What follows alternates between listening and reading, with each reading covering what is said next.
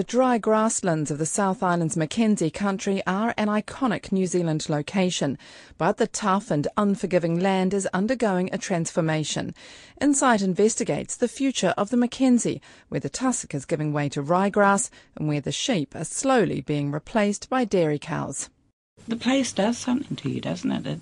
It gets you, as a New Zealander, it gets you. It's such a wonderful area, that area of space and the high mountains, the Alps behind, the beautiful lakes and rivers. Yeah, it's important to me personally, but I know it's important to lots of New Zealanders as well. The Mackenzie country, the geologists describe it as an intermontane basin, a landscape of mountains and glacial outwash plains. The soil scientists describe the ground as depleted, stony, thin, and prone to erosion. The Weather Office reports Arctic frosts in winter, freezing winds from the south, and sweltering days in summer. Despite those challenging elements, some farmers believe there are fortunes to be made, but in a responsible way. A wonderful landscape, and that's exactly what New Zealand is about. There's a wetland down there which is fenced. There's a hillside over there that's covenanted. But in the middle here is a sustainable economic use of the land, and that's what drives New Zealand Incorporated. I'm Graham Acton, and for this insight I travelled to the dry tussock and grasslands of the Mackenzie Basin to join farmers and others wanting to know more about the possibilities and implications of dairying in the high country and the move to irrigation. This is not about turning the Mackenzie country, the Upper Waitaki Basin, into some sort of green paddock. Dr. William Rolleston is Federated Farmers' National Vice President. This is about balance. This is about taking opportunities in some places and preserving the natural landscape in others.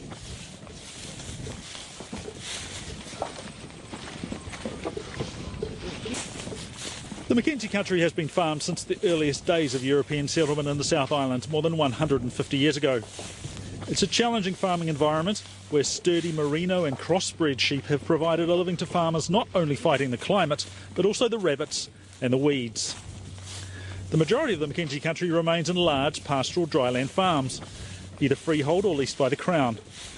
In the last 5 years or so, some of these farmers have been drawn to the massive profits being made by sheep farmers in other parts of the South Island, who have brought in irrigation systems and dairy cows. William Rolleston's view is that there are many past misunderstandings between groups involved in the Mackenzie country. He believes farmers have been unfairly maligned when really they have the difficult task of balancing the needs of the environment as well as their checkbooks. There's a saying among farmers, it's hard to be green when you're not in the black. What we see is that farmers are pushed between two poles.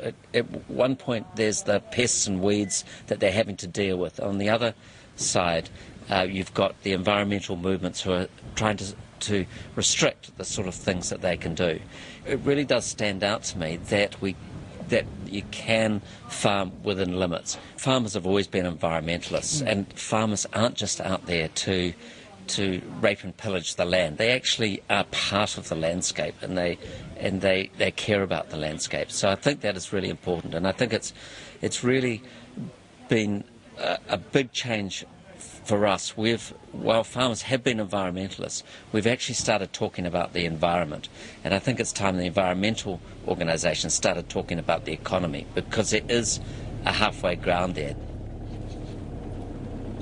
Federated Farmers is taking a group to inspect properties west and south of Twizel, in the heart of the Mackenzie. On the road in one of the farm trucks, Ben Albury, the owner of nearby Glen Carn Station, explains how he feels about the changes happening in a region where he's spent most of his life. Oh, absolutely. I just don't think that we've actually looked at all the options here yet. No, we're moving away from pastoralism, maybe 10 years ago when subsidies went and things, and these guys are doing this. Is this the best?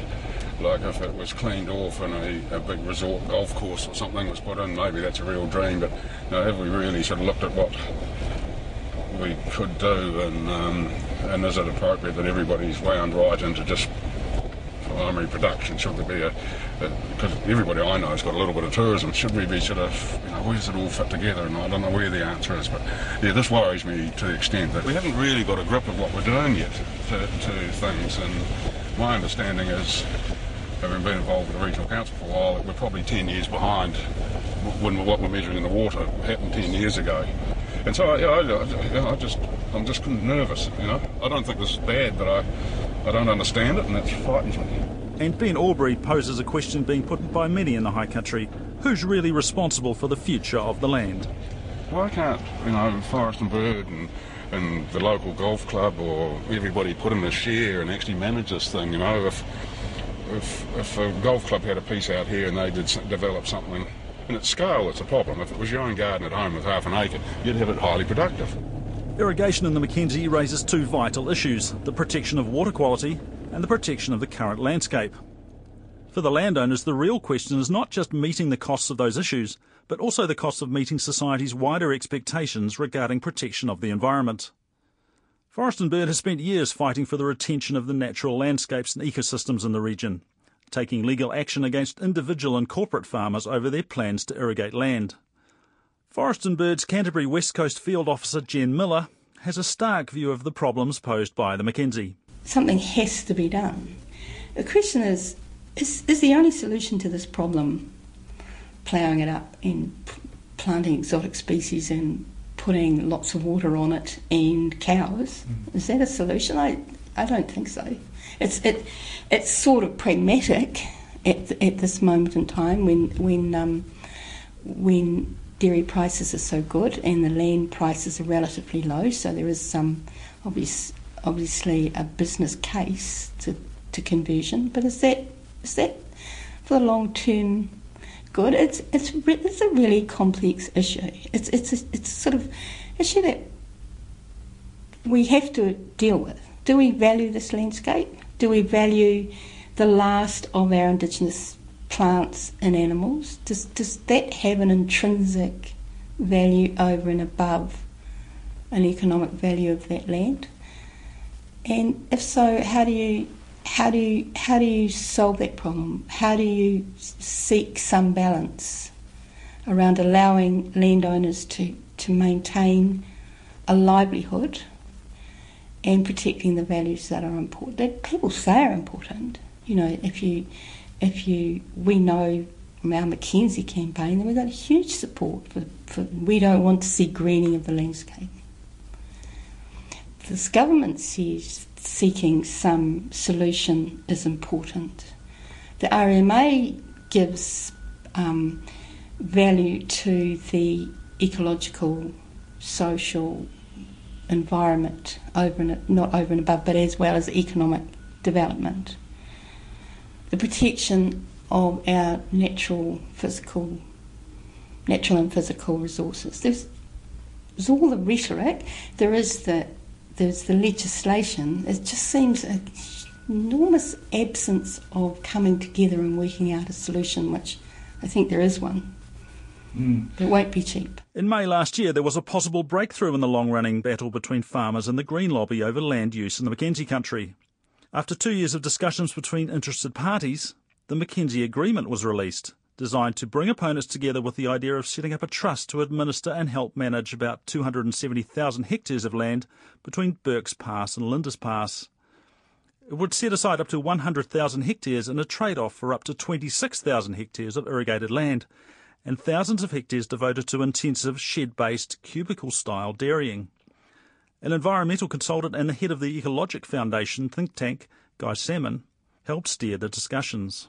Well, it was a collaborative process, which means that we got all the people that had an interest in the issues, 23 organisations altogether, and it was done by consensus, which in effect meant that any individual organisation could exercise a veto on the outcome, and that really galvanised everybody into listening very carefully to each other's points of view and trying to find common ground.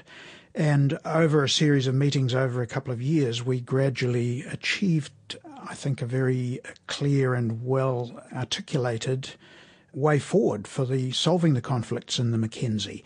And it was a remarkable achievement in the sense that the people at the beginning were very far apart from each other, and there was a very wide spectrum. If you think about a political spectrum from left to right, you couldn't have got it much wider than the people in this room. Not all major irrigators in the region signed the agreement, but it was supported by more than 20 signatories, including Dairy New Zealand, Federated Farmers, Forest and Bird and the Fish and Game Council. Dr Salmon says the process helped clarify what irrigation in the region may mean. At the root of the Mackenzie issue was a community that was really struggling to survive without bringing in some irrigation. And for those who felt passionate about the landscape and the biodiversity of the Mackenzie, irrigation presented itself as a threat. And so what we achieved as we worked forward in this dialogue process, this consensus building process, was to get an understanding that there was scope for some irrigation in the Mackenzie. And in a sense, irrigation itself becomes a source of revenue which you can use for conservation. If you think of a typical Mackenzie country sheep station, only a small part of it needs to be irrigated to provide those benefits. It just secures the viability of the business, takes the pressure off the rest of the land, provides a bit of revenue which can be used for fencing and rabbit control. And so getting everybody to see that was, I think, a big step.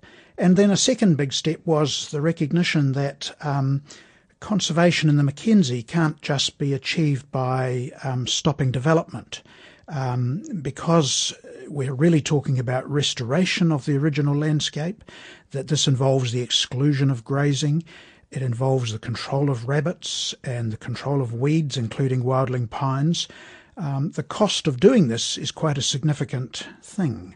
And therefore, we agreed that the best way of doing it was not to just impose controls through the district plan, but rather to get a source of funding that would provide the financial wherewithal for people to look after the land and to set aside these areas for conservation.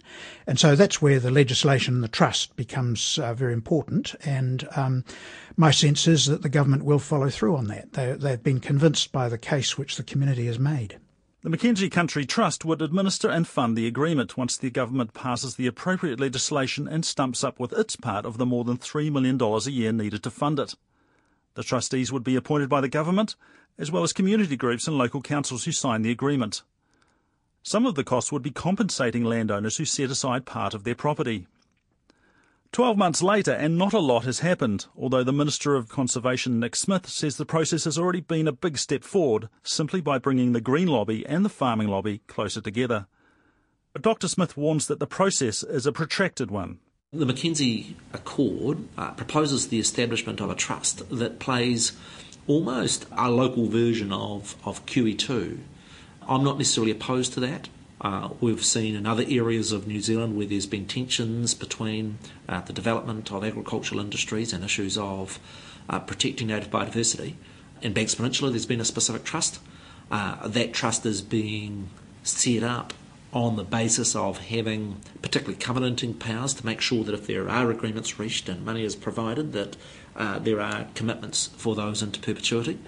It would require legislation for the trust to be able to perform those roles. I'm open-minded about it, but equally must stress is that, yes, I've worked on the proposals, yes, DOC has, but there have been no decisions by Cabinet, either over the funding or the regulatory tools that are proposed in the Mackenzie Agreement, and until such time as Cabinet has considered the proposals and made a decision, they remain just that. The Labour and Green Party have both criticised the agreement as being vague and more about development than conservation. And while the inception of the trust hangs in the balance, other visions for the future of conservation in the area continue to be debated. One of the most popular is the concept of a so-called dry land park, a conservation area stretching from near Mount Cook south to the floor of the Mackenzie Basin near Twizel. The Mackenzie Guardians describe themselves as a group of concerned New Zealanders, using their time and energies to lobby for a Mackenzie country free from intensive farming. They are, perhaps not surprisingly, big supporters of the dryland park concept as a part of a strategy to protect the area. The group's spokesperson is Rosalie Snoyink. It's a real serious concern about the landscape change. I mean, the Mackenzie Basin is really a unique and valued landscape. And when you look at what's happened, say even in the last 10 years, there's been, with the introduction of dairy into the southern end of the basin, and we're really concerned that that doesn't continue right through the basin, and that we lose that wonderfully unique area.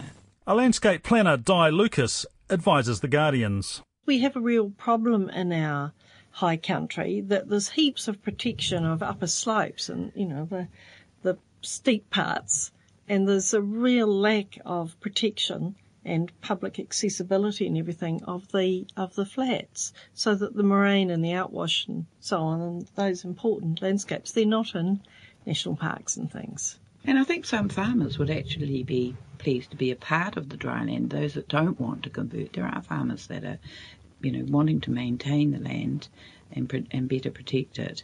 A Mackenzie Dryland Park is also appealing to Forest and Bird's Jen Miller. Forest and Bird promotes the idea of a drylands park, where you would use some of those properties through the tenure review process to get good amounts of land set aside with values from, as I said, from Aoraki down to Benmore, say between Tekapo and Pukaki, for instance. So you're protecting this quite large piece of land. And that could be a mix of things. It could be some of the land returning to the Crown and being managed by the Department of Conservation.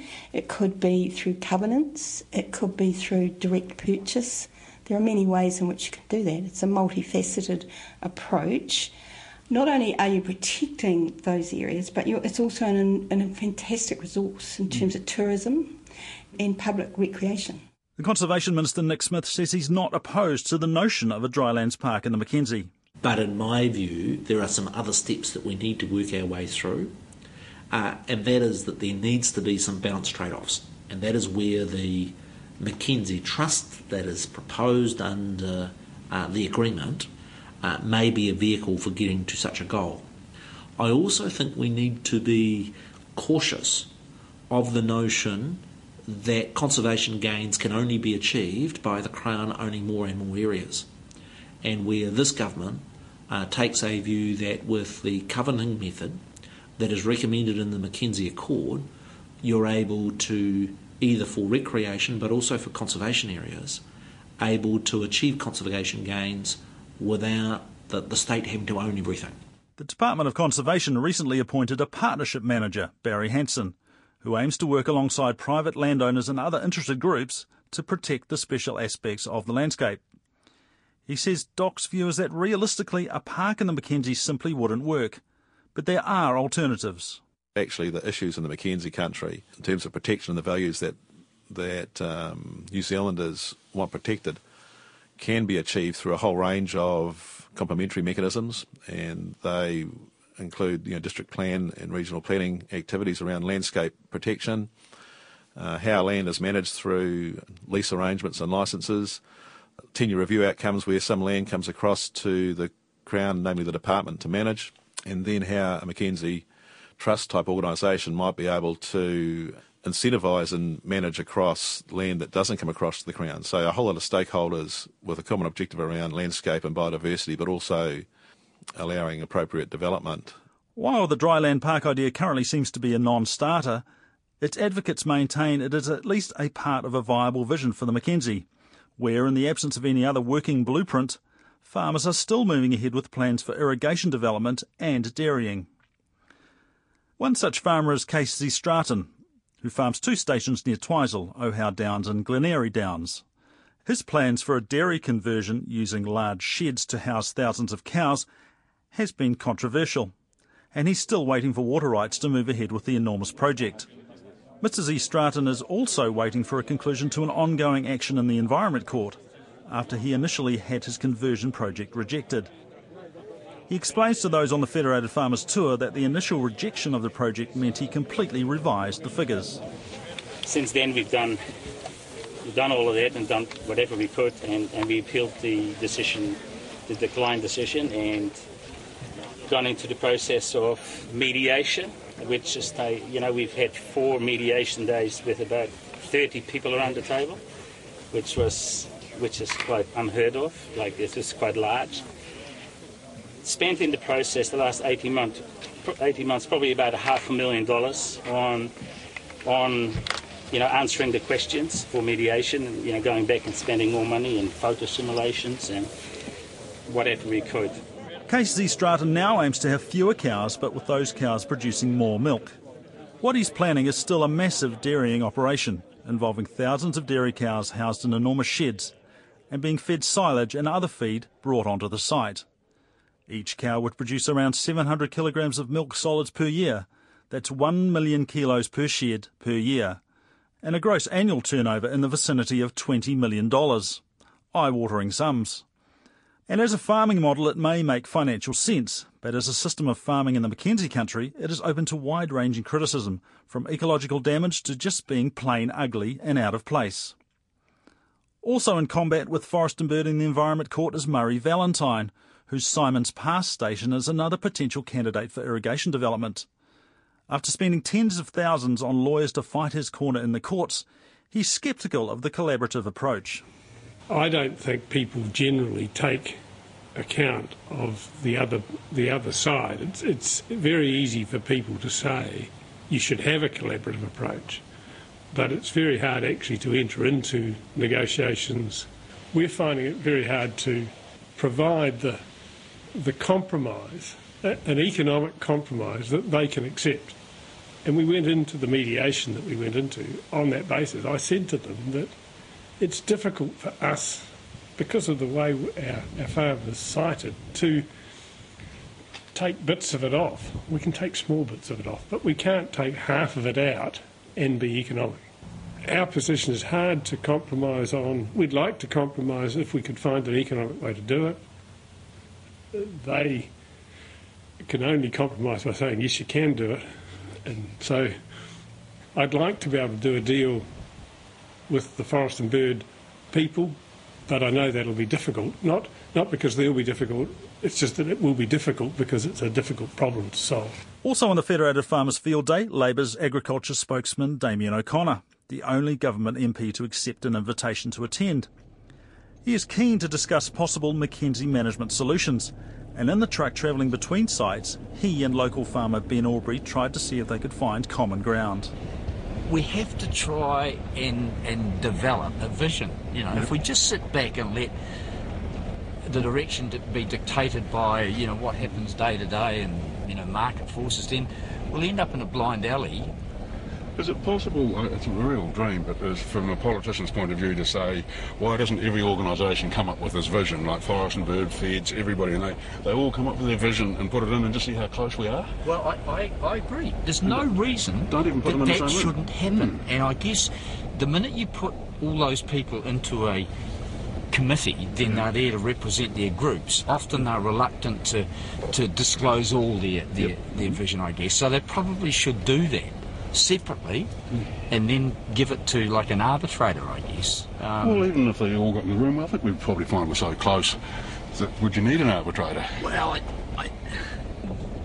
the question is, if your theory was right, why haven't we got a solution in the Mackenzie already? The so-called vision question is also close to Forest and Bird's heart, with Jen Miller concerned that the vision captured in the Mackenzie Agreement may soon be an opportunity lost. I think there was a commitment by the parties that sat around the table and the parties that signed it. These are federated farmers, individual landowners, tourism operators, community board, Forest and Bird, Fish and Game. Mackenzie Guardians, a group concerned about the protection of landscapes in the Mackenzie. It was a heated and robust forum, but I genuinely believe that there was a real desire for something to be achieved through that process, so it's disappointing. And for the Mackenzie Guardians, Di Lucas warns of the consequences if the agreement remains just a proposal.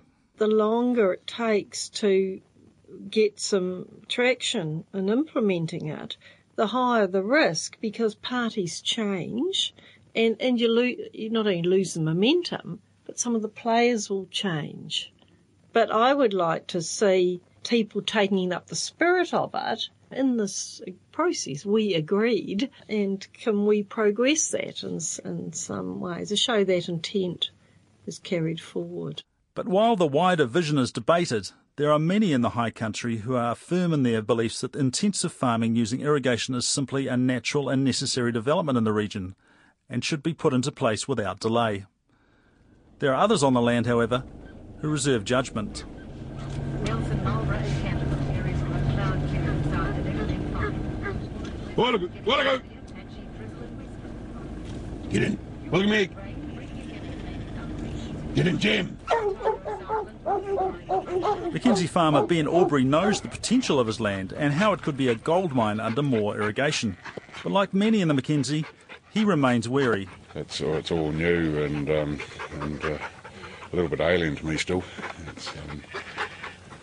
There's a huge change in the environment, there's a huge change in the way of farming, and it seems to me to be wagering on the future of the farm.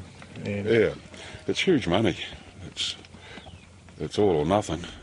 And while the stakes build in the Mackenzie country, the debate over land use priorities rests largely in the lap of the government.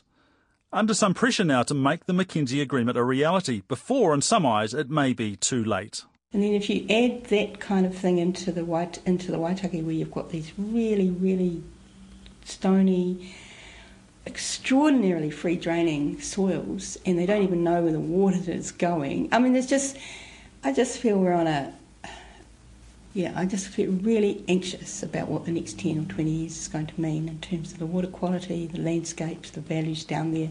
If this sort of ad hoc, poorly thought through management prevails, and really there is no need.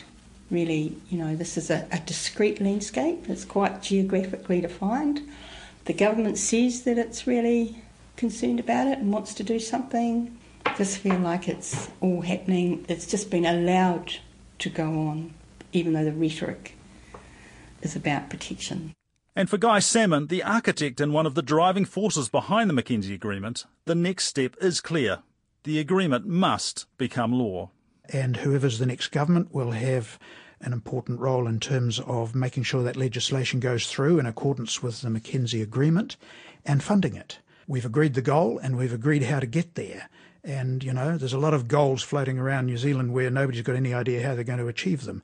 In the Mackenzie country, we do know how to achieve it, and the whole community's agreed on it, and we just need to take the necessary steps now to deliver. I'm Graham Acton, and that's Insight for this week. If you would like to contact us, you can send an email to insight@radionz.co.nz or send us a tweet at rnz_insight. I wrote and presented that program. It was produced by Philippa Tolley with technical production by Jeremy Veal.